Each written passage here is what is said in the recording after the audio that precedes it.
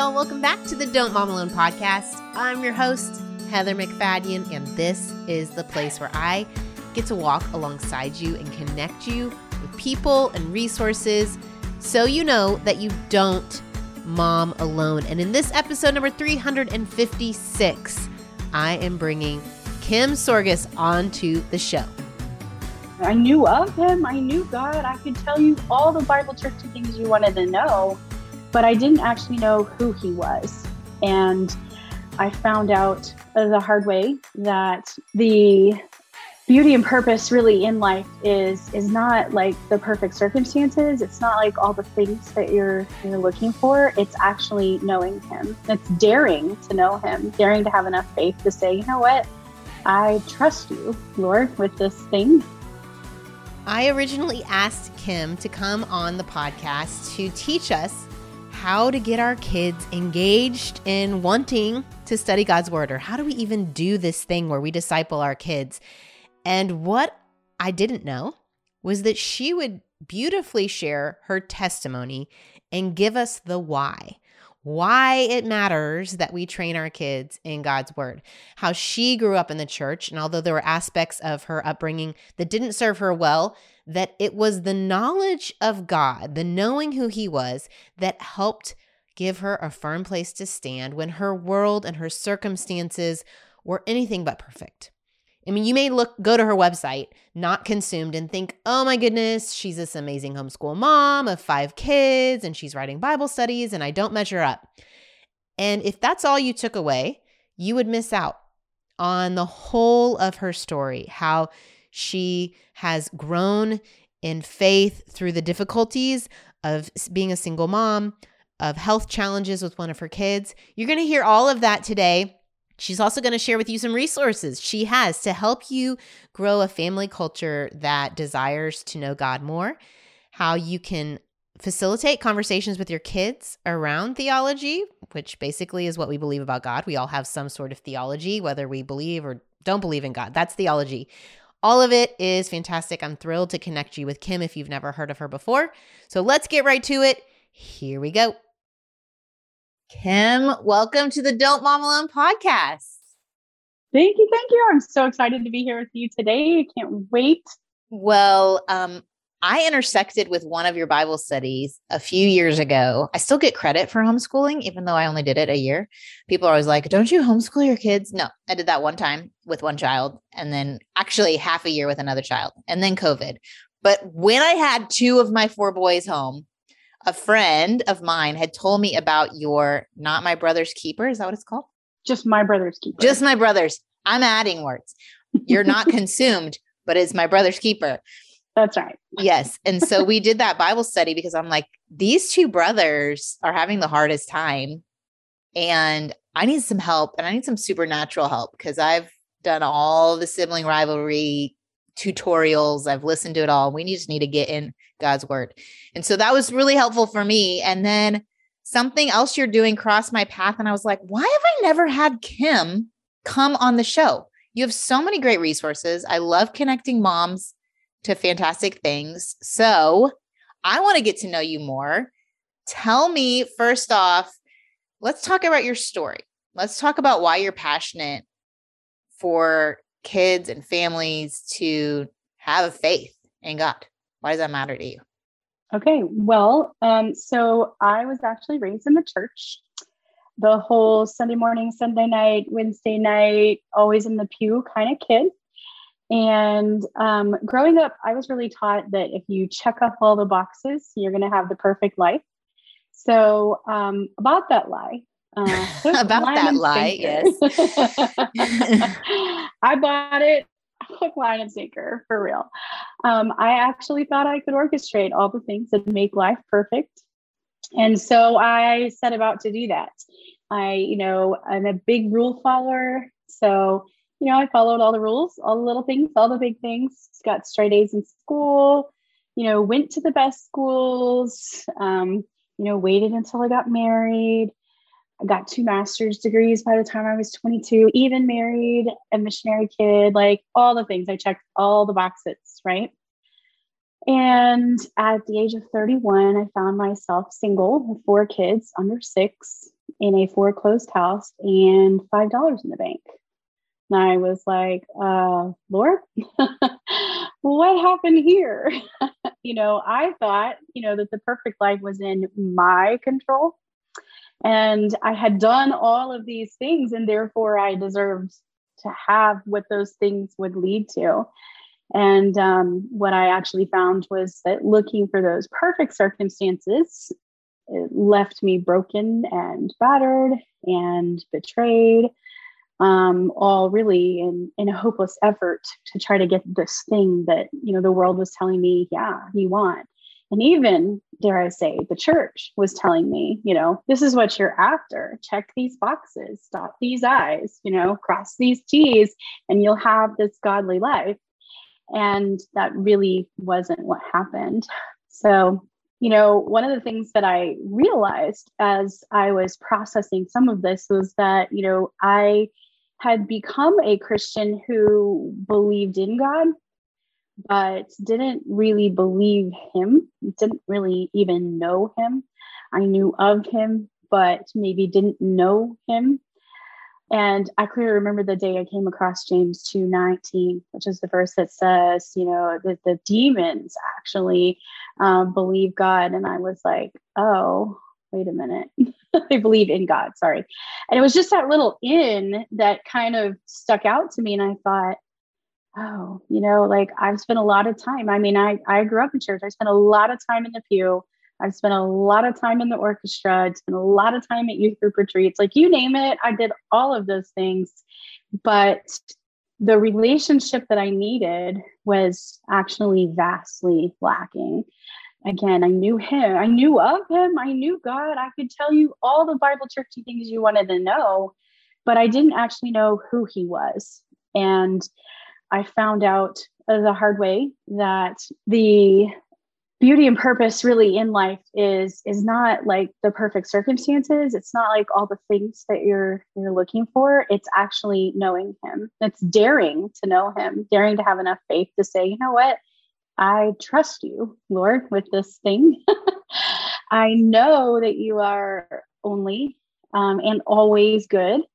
I know that you're in control. I know that you've got a plan. And, again, I discovered life is really more about leaving your hands wide open and being willing to yield to him, almost like, bring it on, Lord, bring it on. Whatever you've got, I'm here for that. That's what I want in my life, because I know that you have the best thing. Not like, oh, these are the best things that I'm planning for you to give me in my life, but I'm here for you to tell me what the best thing is in my life, whether that's, kids or no kids, or the timing of your kids, or the genders of your kids, or who you marry, who you don't marry, whether you get married or not, whether you get divorced, whether or not you lose your job, like all of the things. There's so many things. And, really came to the end of the place where I realized that, the good life really isn't about needing to know God's plan. It's actually just about needing to know him. And, so often we wait for the situation to change, and, we insist on those perfect things only to find out that, it's actually those circumstances. The searching and the seeking and the putting all those things together is exhausting, first of all, and it leaves us empty because we can't orchestrate these things. It doesn't matter how perfectly you dot the I's and how perfectly you cross the T's and how perfectly you choose this or that or whatever, how perfectly you choose the school for your kids or, whatever. There's just so many things outside of our control, and we don't get to predict exactly, what will happen. So when I was faced with, my husband, who, I have 4 kids under the age of 6. And when he decided family life was not his choice anymore, I can clearly remember staring at those brake lights, from the door as he's driving off, and the kids are, around me. And I had a baby in utero actually at the time. And then one that was in bed because he was like 2. And the girls are like clinging to my legs. And I'm thinking, now what? I did all the things, Lord. Now what? Now what are we going to do? And I realized, really what you find in James 1, I'm going to have to make a choice here. Am I going to grow, or am I going to die? Am I going to decide to let God grow me through these painful things and let him show me what his plan is for my life instead of all the things that I think are his plan for my life? Or am I just going to cut him off and say, you know what, I'm done. I'm going my own way.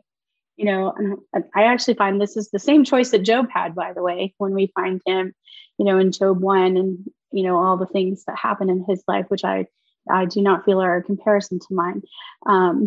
But, he tore his robe and fell into the dirt, which of course we would all do, right? Like that's normal. We're going to do that. But then he worshiped, which wasn't like, oh, you know what? I'm so happy with God right now. I'm just going to do that.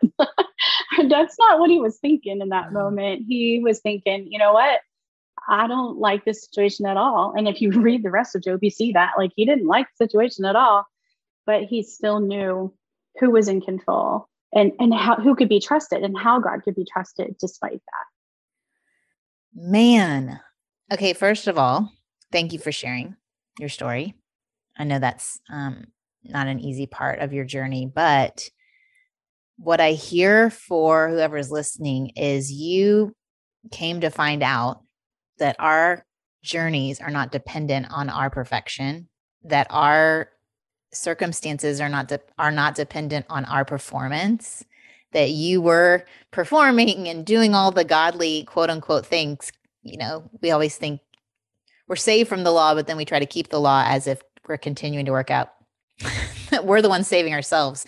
And so I am thankful for you sharing that realization. So someone else who's in a similar hard circumstance, I think what happens, and I don't know if you did this, it sounds like you came to the point where you trusted God, but I could see if you're keeping your end of the deal, that you would blame God for seeing those brake lights and having $5 in your bank account and the children. You're like, what am I going to do? And I'm curious, did you have that moment where you wanted to blame God for your circumstances?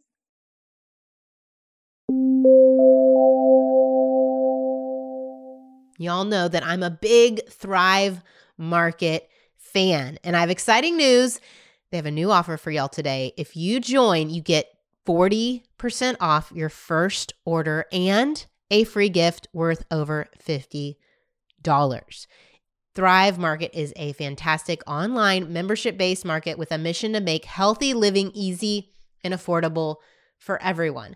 I love that I can get the products I need. This last order I put in was for some more cleaning supplies, some hand soap, and I know that I can get great options that are safe for our home, my boys, at a fraction of the cost. And if you find a price lower somewhere else, they will match it. I also love that it's a grocery store that gives back. With Thrive Market, my membership means more for families in need and for our planet. When you join, they donate a membership to a family in need, a family that is in hard circumstances like Kim described she was in 12 years ago. $4.5 million have been donated in healthy groceries and counting. Can your grocery store do that? Well, now it can when you go to thrivemarket.com/DMA. Join today to get 40% off your first order and a free gift worth over $50. That's THRIVE market.com/DMA. Get 40% off your first order and a free gift worth over $50. thrivemarket.com/DMA.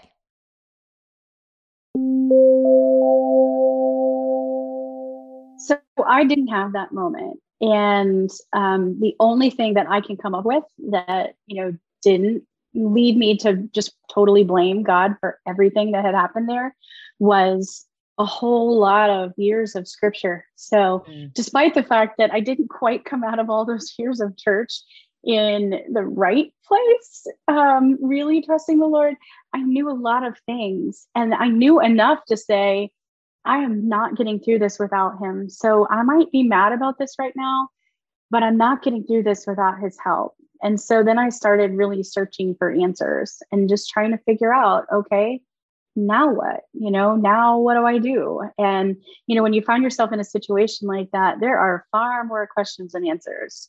And I mean, we could talk for 20 minutes about the questions of, do I put them in school now? My kids were all homeschooled at the time. Yeah. They still are, but do I put them in school now? Do I get a job? I hadn't worked in 10 years. Where do we live?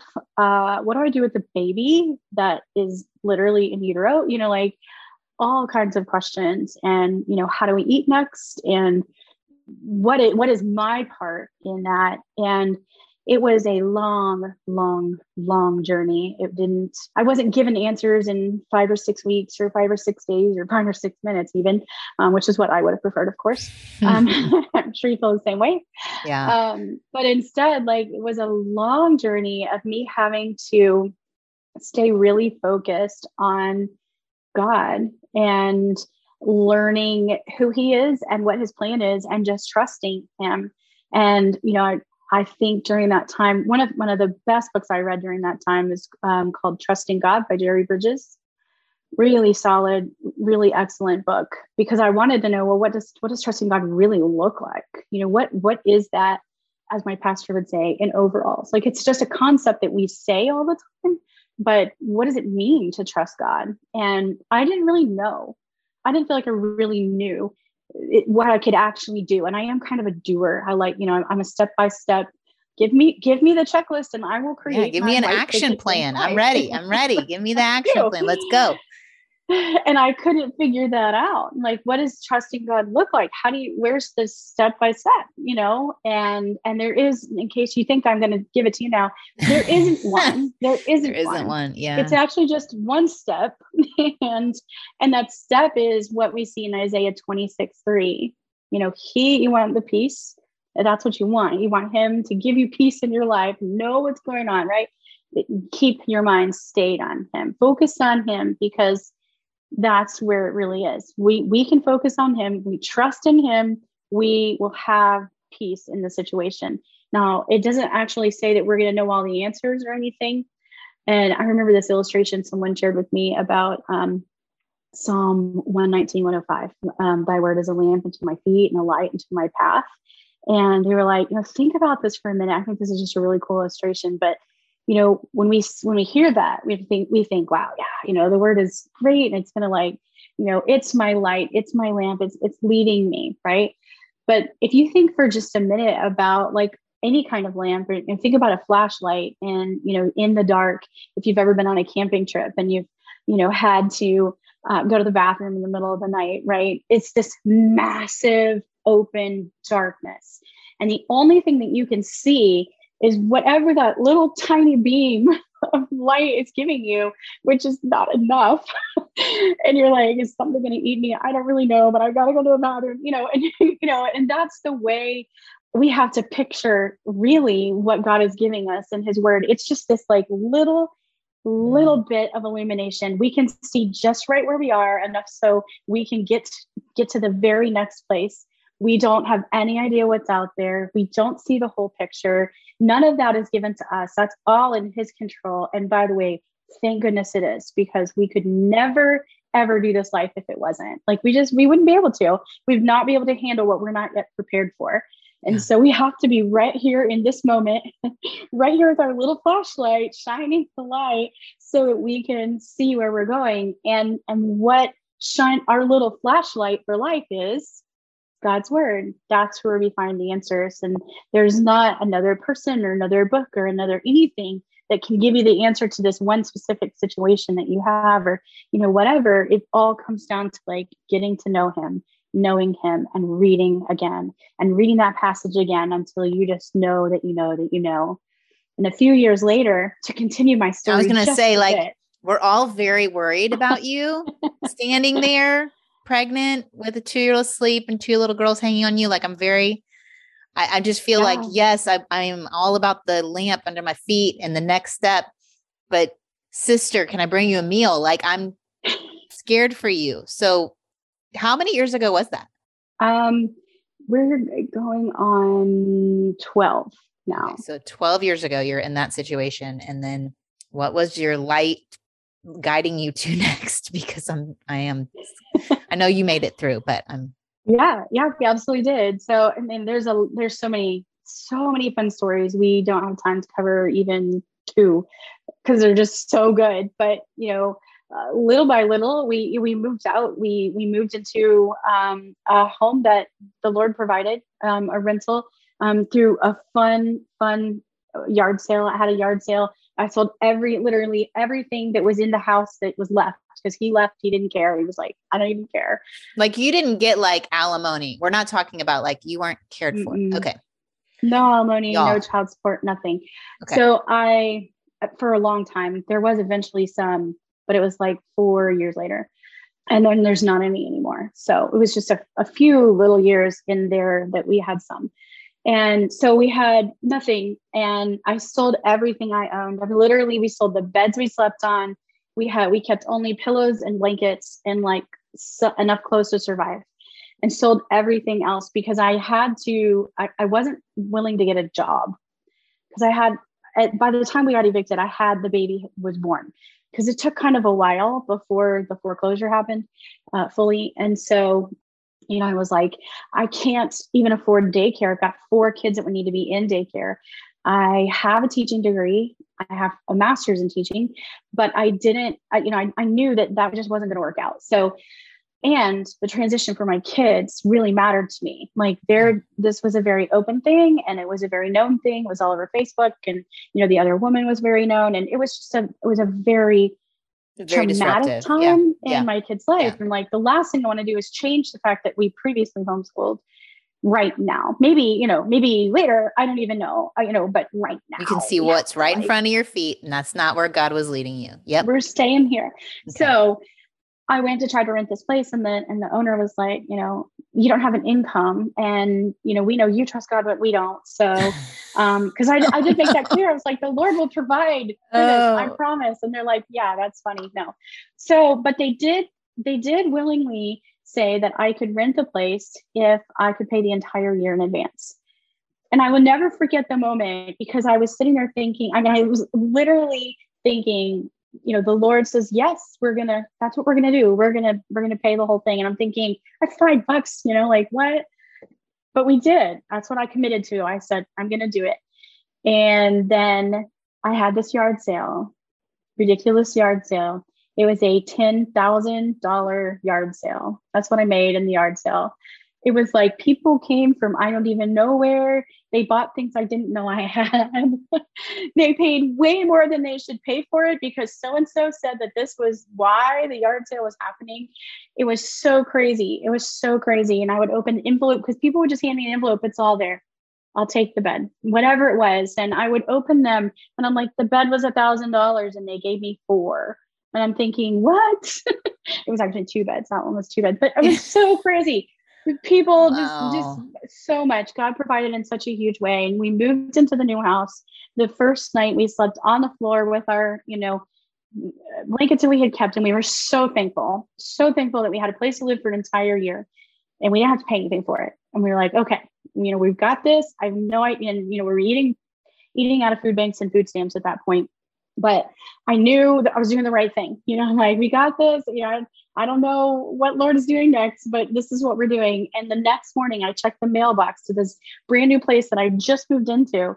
And there is an IKEA gift card for enough money for all of my kids and myself to get beds to sleep on. And I was like, what in the world? Like, I was so shocked at such an incredible, like, we had done the thing. We had faithfully walked in the dark and just like sold all the stuff. And then he provides, that. And, it was such a sweet thing.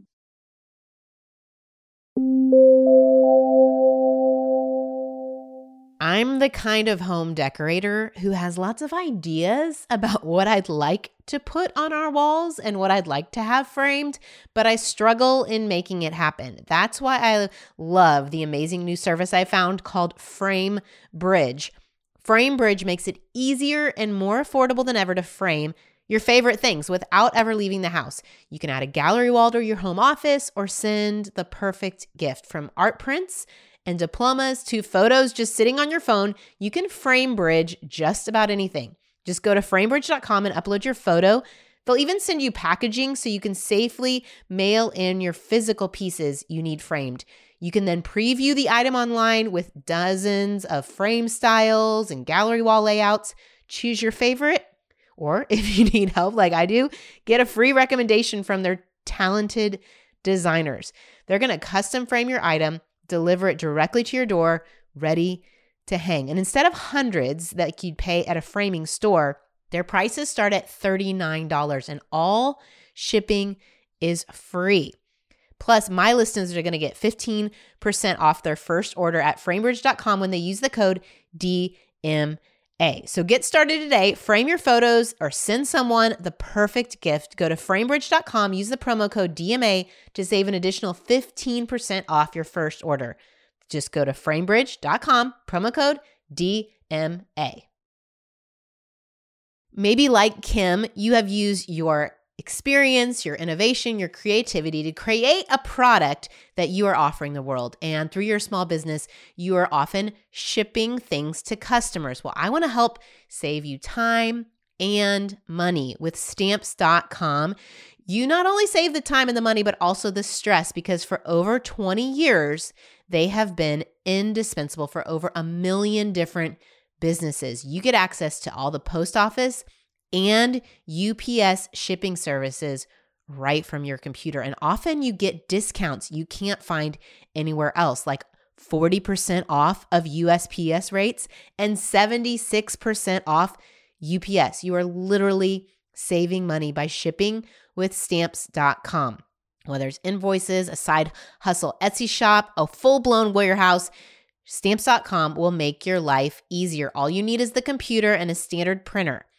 Now, as a Don't Mom Alone listener, you will stop overpaying for shipping with stamps.com. You sign up with the promo code DMA for a special offer that includes a 4-week trial, free postage, and a digital scale. So you don't have to try to figure out how much your product weighs. No long-term commitments or contracts. Just go to stamps.com, click the microphone at the top of the page, and enter the code DMA.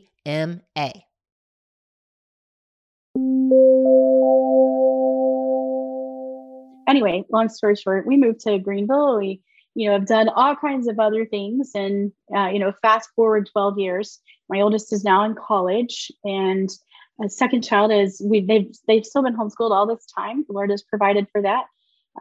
He opened the door for me to begin blogging, which was not something I ever thought I would do, because it's such a weird word. It's a weird word too. Yeah. It is a weird word. It's a weird concept. And, I just thought I was going to, I would have sat on the on the porch in the rocking chair in bare feet for the rest of my life and been like thrilled. I didn't need to do anything else. Like, I was fine with what I was doing, and it was enough work, but, he provided for that. And I started writing, and a couple years in, realized that I couldn't really make any money if I didn't make something that someone wanted. And so I started making products, and, the rest of that, that side of things is history. We've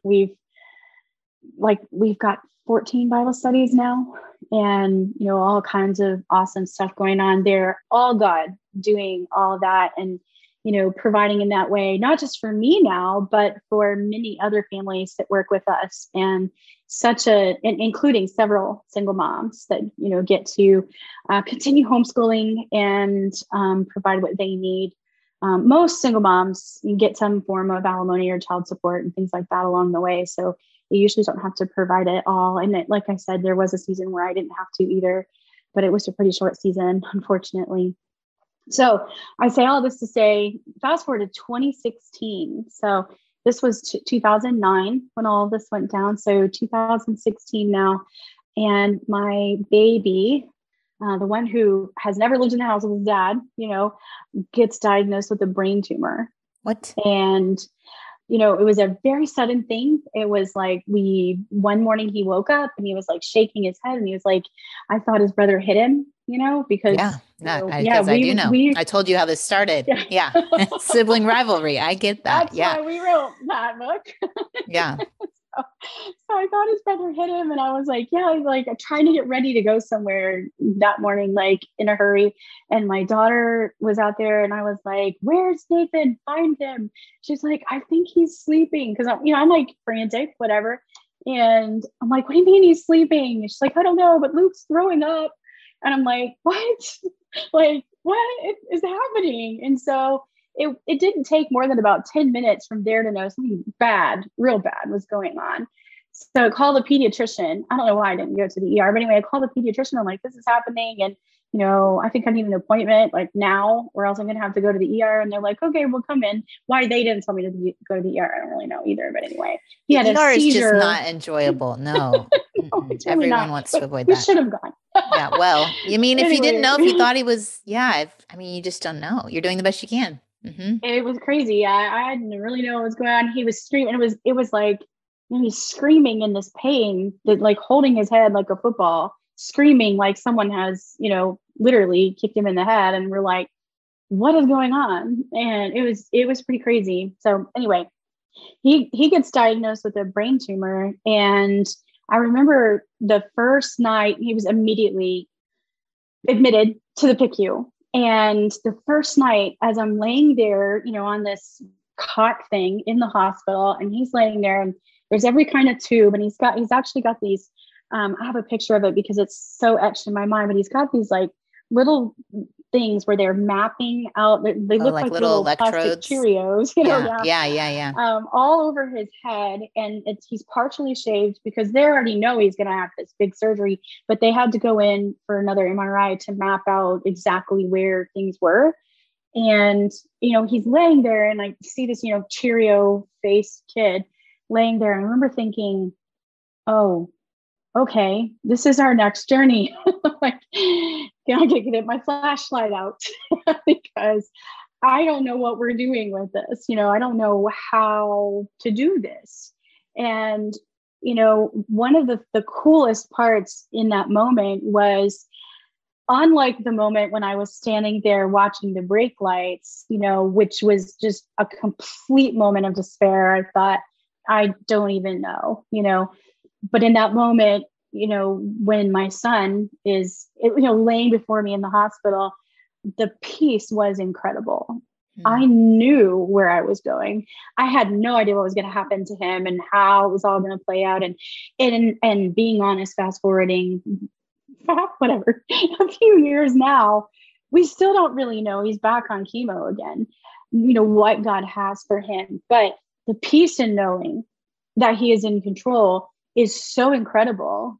And it makes that not a problem. It was when I was standing there and the doctor said that it was a tumor, my pastor was standing there, and he loves to tell this story because he thinks it's so crazy that this happened this way. But my friend, who also works with me and has worked with me all these years now, had brought me Chipotle. And because she's like, you need to eat, your sugar will get low. Here's some food. And so I'm standing here in the hot, because my son can't eat. So I'm standing in the hallway of the ER eating. She's standing there. The pastor walks up and the doctor walks up just a few minutes later. And so we're all kind of standing there. I'm shoveling the food in because I want to be back in, with my son. And the doctor says, it's a brain tumor. And he really didn't beat around the bush much, which is great because I'm not really that kind of girl anyway. And so he just comes out with it, and that's what he says. And I keep shoveling the food in, and I said, all right, what do we do about that? And my pastor was like, what? It's like, what do you mean? All right, what do we do about that? And I was like, well, that's what we're going to do. I mean, like, we just have to, okay, what do we do? Like, I'm not going to like throw myself on the floor and bang my head. Like, what is the point? That's what I do. That's what I do. Okay. We're wired differently. I'm going to cry for sure. But you have the action plan. You're the action girl. That's good. You know yourself. Yeah. I knew, I knew God was trustworthy.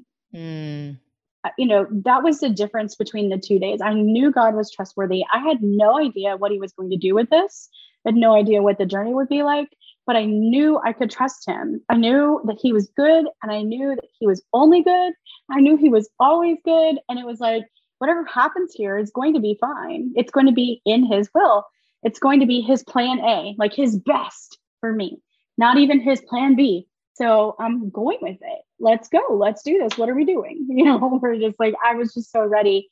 All of that came from not my ability to do anything, not really my personality, even, to be honest, but from time in God's word. It really came from such an incredible hunger that I had after the first experience to just know the truth and to know, the lies that the world was telling me about things that I was believing, like, check all these boxes, but also to know who he was and what he was promising and what I could trust him for. And I don't feel like you really know that until you really, really know the Bible. And of course, that is why I started writing kids' Bible studies, because I wanted kids to understand that it's not enough to say, okay, well, we have this problem with, brothers and sisters getting along, right? Which is a big problem. But what's deeper than that big problem is being able to understand that God actually created your siblings to have your back. Like, he actually created your siblings so that when you go through this kind of stuff, they're there for you. That's what Proverbs 17:17 says. And so I wanted my kids to know the truth. That was the second Bible study we wrote. The first one was actually obey. And the reason I wrote that study was because I knew that if my kids couldn't obey God, that life wouldn't go the way they wanted it to go. Like, I knew they had to learn to trust him. Trust comes with obedience. That's how you display your trust. You obey him. You do what he's asking you to do. And so I decided I want that for my kids. I knew, it wasn't about, okay, well, I want them to do what I tell them to do. That's a very small drop in the bucket. I want them to do what God tells them to do, and I'm just the peon in the picture of that. It does trickle down into me as their mom. And that's important, but it's most important that they understand how to obey him and why they would even want to bother. And if I don't give them that foundation, then it's just like smoke and lights, right? That's all they're getting. They're just hearing these things. And we are kind of guilty about this as parents. We like to just tell our kids all the things. We're like this and that. And I experienced a lot of that growing up, where it was just, let me tell you this and I'll tell you this. And the Bible says this, instead of, hey, let's open up the Bible. Let's see what the Bible says about that. You want to know, if a question about that, you want to know why you should bother obeying. You want to know why, this or that. Like, you've got to get into the Bible, and we've got to get kids in there, because eventually the world is stealing them. And the way the world is stealing them is it's twisting our words, because we're fallible people, and so if I say something about God and then my kids learn that I was wrong about something else, which, by the way, I'm wrong about something every day. Every day, there's something I'm wrong about every day, right? And so when they find out I'm wrong about something else, or if I make a mistake, or if I treat someone unkindly or whatever, which I'm going to do, we're all going to do those things, then they look at me and they think, I don't know if I really can trust that. And as our kids get older, they start to see that two-facedness. And then they think, well, is the Bible really, because mom just says this stuff about the Bible. This is her thing. This isn't my thing. And that is not what we want for our kids. What we want for our kids is to have their own faith. We want them to trust the Lord. They're not going to do that based on what we said the Bible says about this or that, and so, yeah, good stuff. I hear that you have a deep affinity for the knowledge you were handed, but it was life circumstances that activated the knowledge into faith and trust. And your hope is to activate your kids' faith at a young age, so that no matter what circumstances they walk through, they're walking with God and trusting and listening for his leading. And even if it doesn't make logical sense, or, even if it doesn't line up with some rules we've handed them, that it's their relationship with God that trumps the whole. And I feel like it's amazing. I love everything you said so much. I get a lot of people ask about family devos, and I have my own bias and thoughts.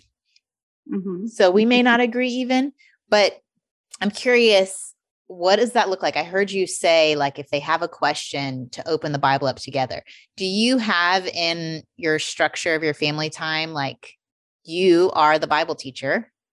There's also that debate, is the dad the Bible teacher, the mom in your home? Well, there is no dad. So exactly. It's the same with, I'm the one. I interviewed Jen Wilkin, she writes Bible studies. Yeah. She grew up with a single mom. And so her mom was her Bible teacher. And even in her own home, Jen says, that's my gifting. And so my husband leads in other ways spiritually, and I lead the Bible studies. So anyway, Do you have like a structured time, or is it that informal where they have a question, you open the Bible?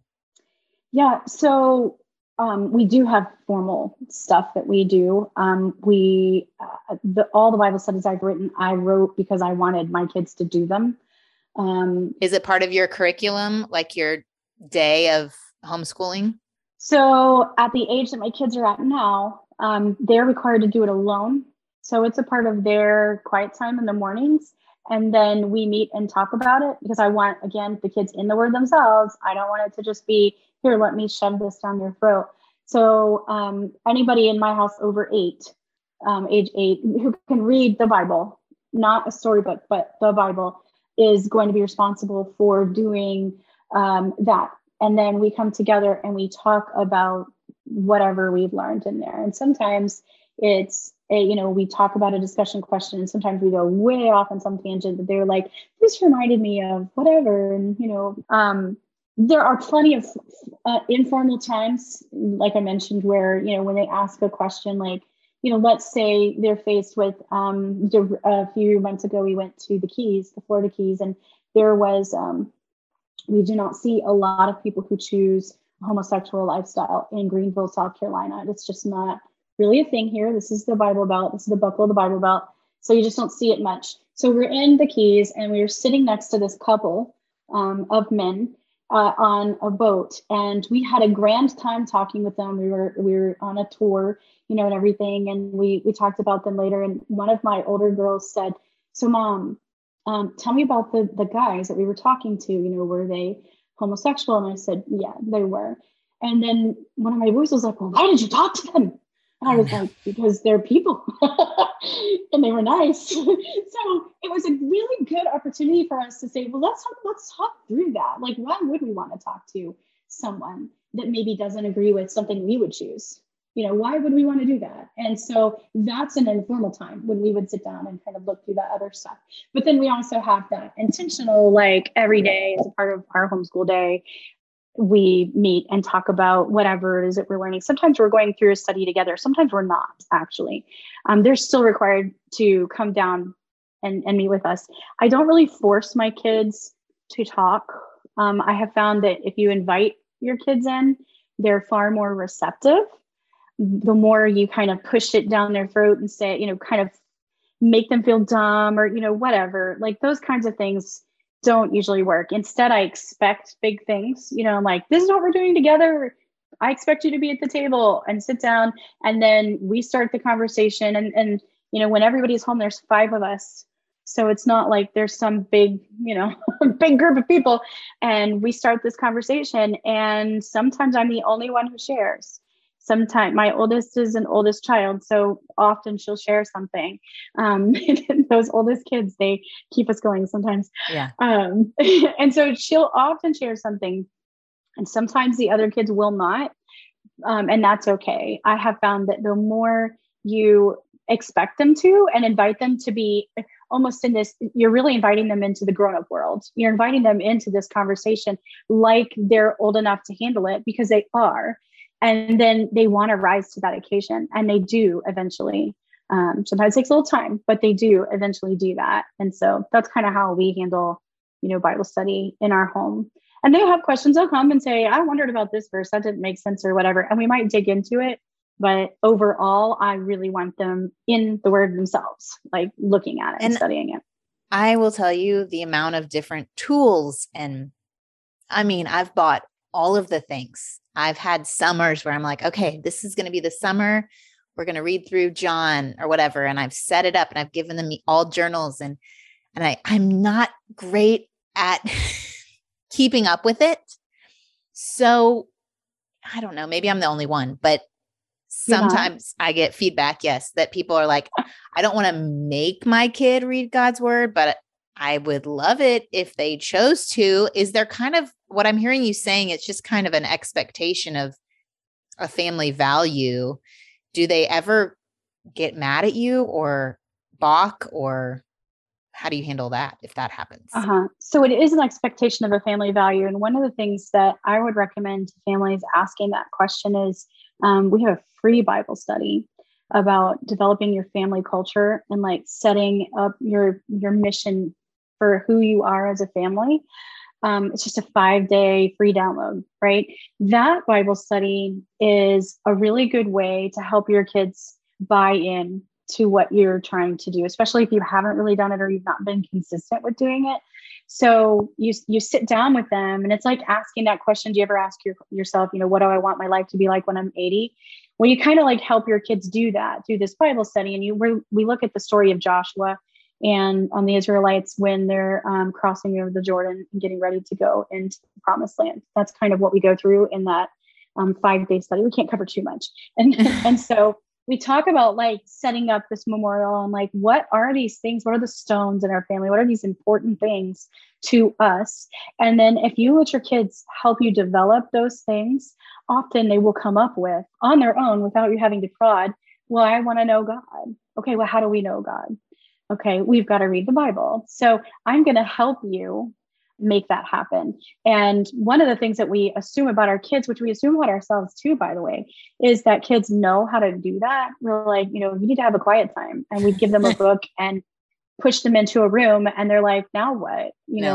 I need to sing Kumbaya. Should I have some incense? Like, what should I do? Like, they don't There should be know, essential oils for sure. If you're homeschooled and there's Bible study. But we assume that they know. Yeah. And we didn't know either. And maybe some of us still don't really know what the best way is to spend that time, or there's really not a best way, just in case you were curious. But yeah, we did have an episode on that just a few weeks ago. Yes, there's not. Yes. Yeah.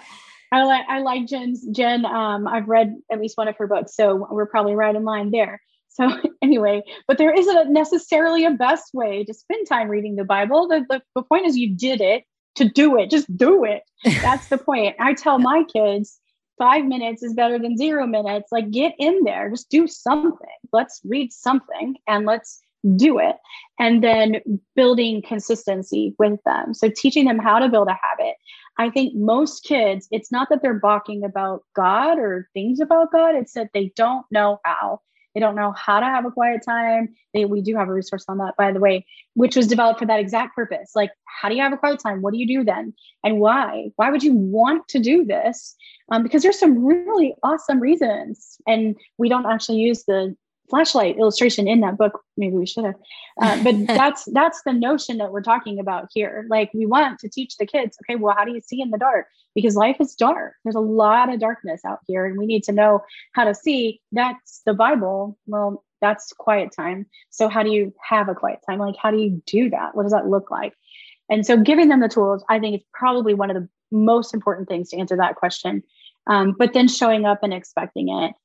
And when I say expecting, I don't mean expecting it like you will or else, young man.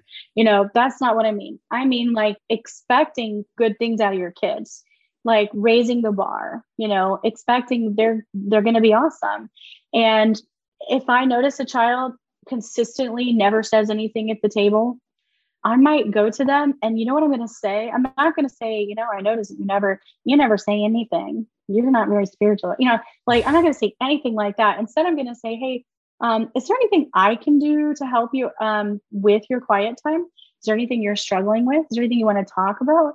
Like, open the door for them to talk to you about those things so they can come back and say, well, the problem is, and I'll tell you what the number one problem is, I can't get myself together. And Heather, you just admitted that that's something you struggle with too.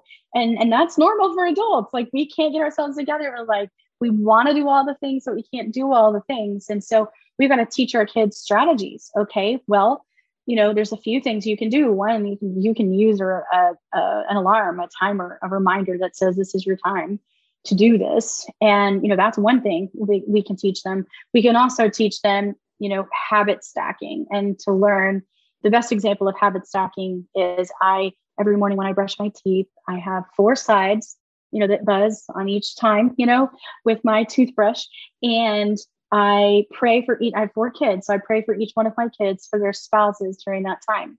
Now, why do I do that? Well, because one day I wanted to pray for their spouses, and I kept forgetting to get it into the right, I wanted it to be a consistent thing. And so what I did was I said, okay, so what do I do consistently already without thinking that I can attach this thing to? That's what a habit stack is. And then I will remember to do this. So I brush my teeth every day because I'm not a teenage boy without thinking.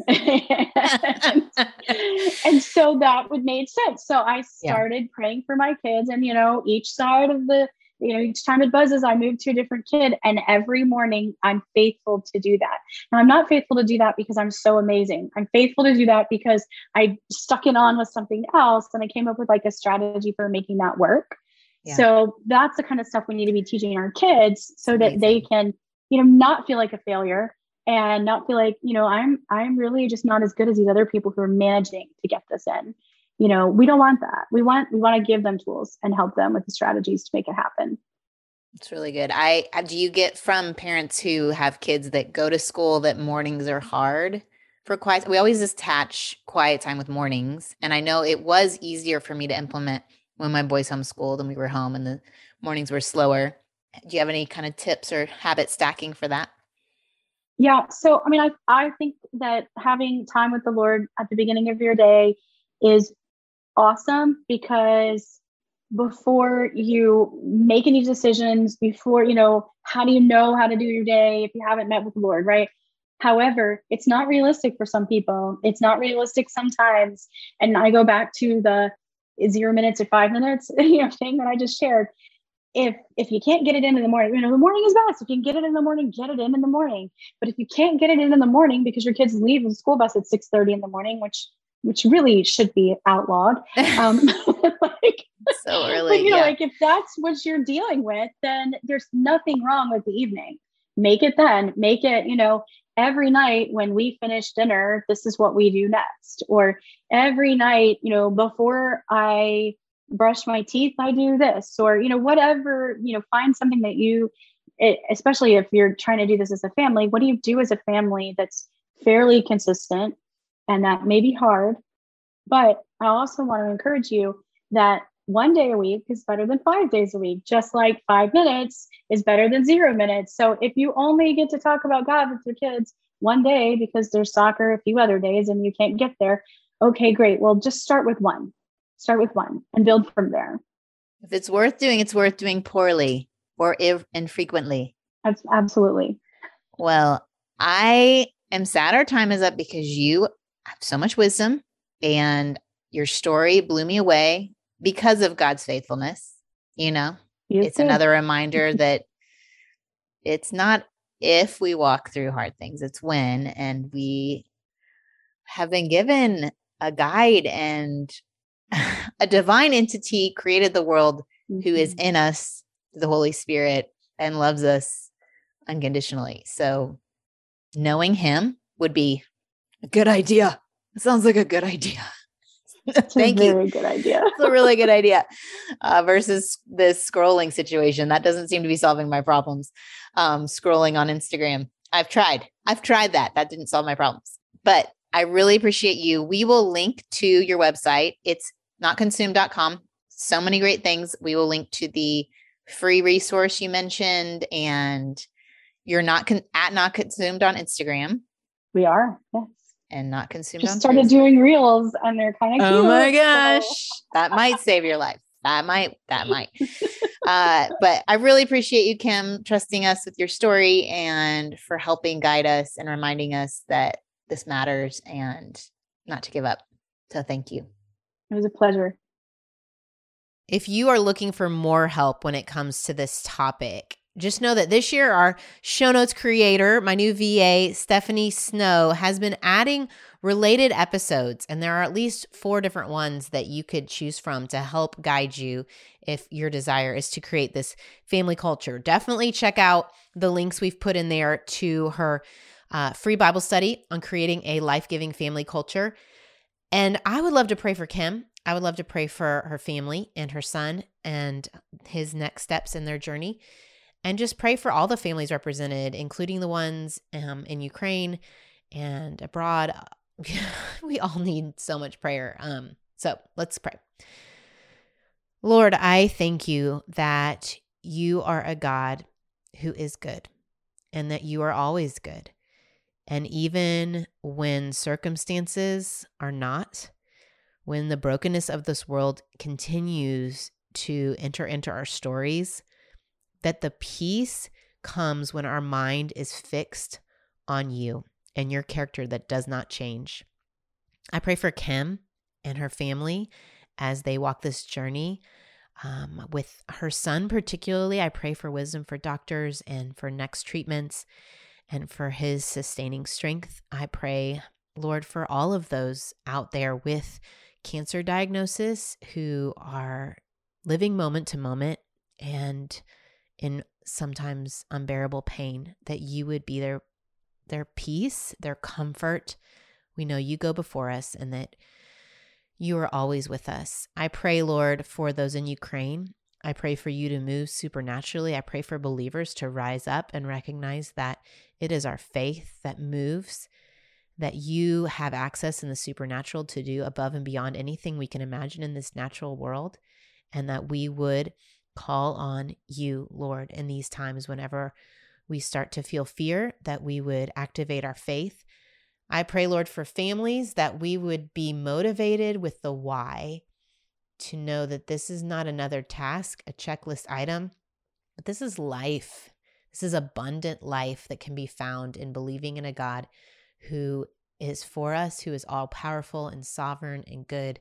And I pray, Lord, that we would be motivated. I know I am in my own life to make this a priority. I pray for grace, abundant grace in all the circumstances for all the parents represented. In Jesus' name, amen. Thanks, y'all, for joining me. Remember, if you want to stay in the loop with what's going on in my life, different links, my favorite things, what I'm loving, you can always get those sent to your email inbox if you sign up at Ola Heather. Ola starts with an H, just like Heather, olaheather.com. You can sign up to get that email. And join lots of other moms that are getting that encouragement in their inbox every Monday. Join me back here next week. I am inviting a new friend on the show, Nicole Zazowski. We're going to talk about mom burnout, because if it's not one thing, it's another in our worlds, and mamas are tired. And she is a counselor. She's going to give us great tips based on how our brains are wired on a different kind of self-care, something that's very doable. You have the time and the ability to do this, and it really is going to shift your days. So join me back here next week. Thanks, y'all, for listening and sharing with your friends. Adios. I hope you enjoyed this episode of the Don't Mom Alone podcast. If you're wanting to connect with more people and more resources to help remind you that you're not alone, head over to don'tmomalone.com. That's where you'll also find show notes with any links mentioned by our guests. Most importantly, I want you to know the good news, the great news that you're not alone because God has promised to always be with you. With faith in Jesus Christ, the one who died for you and rose again, Jesus said when he left, he was going to leave a helper, a comforter, to be with us. God in us. Moms, that's superpower. So while you're washing dishes at your kitchen sink, while you're driving to and from work, while you're feeding that baby late into the night, while you're cleaning sticky floors, God promises to be just as present with you as when you're worshiping in a church pew. As it says in Zephaniah 3:17, the Lord your God is with you. He is mighty to save. He takes great delight in you. He will quiet you with his love, and he will rejoice over you with singing. Now that's good news. Have a great day.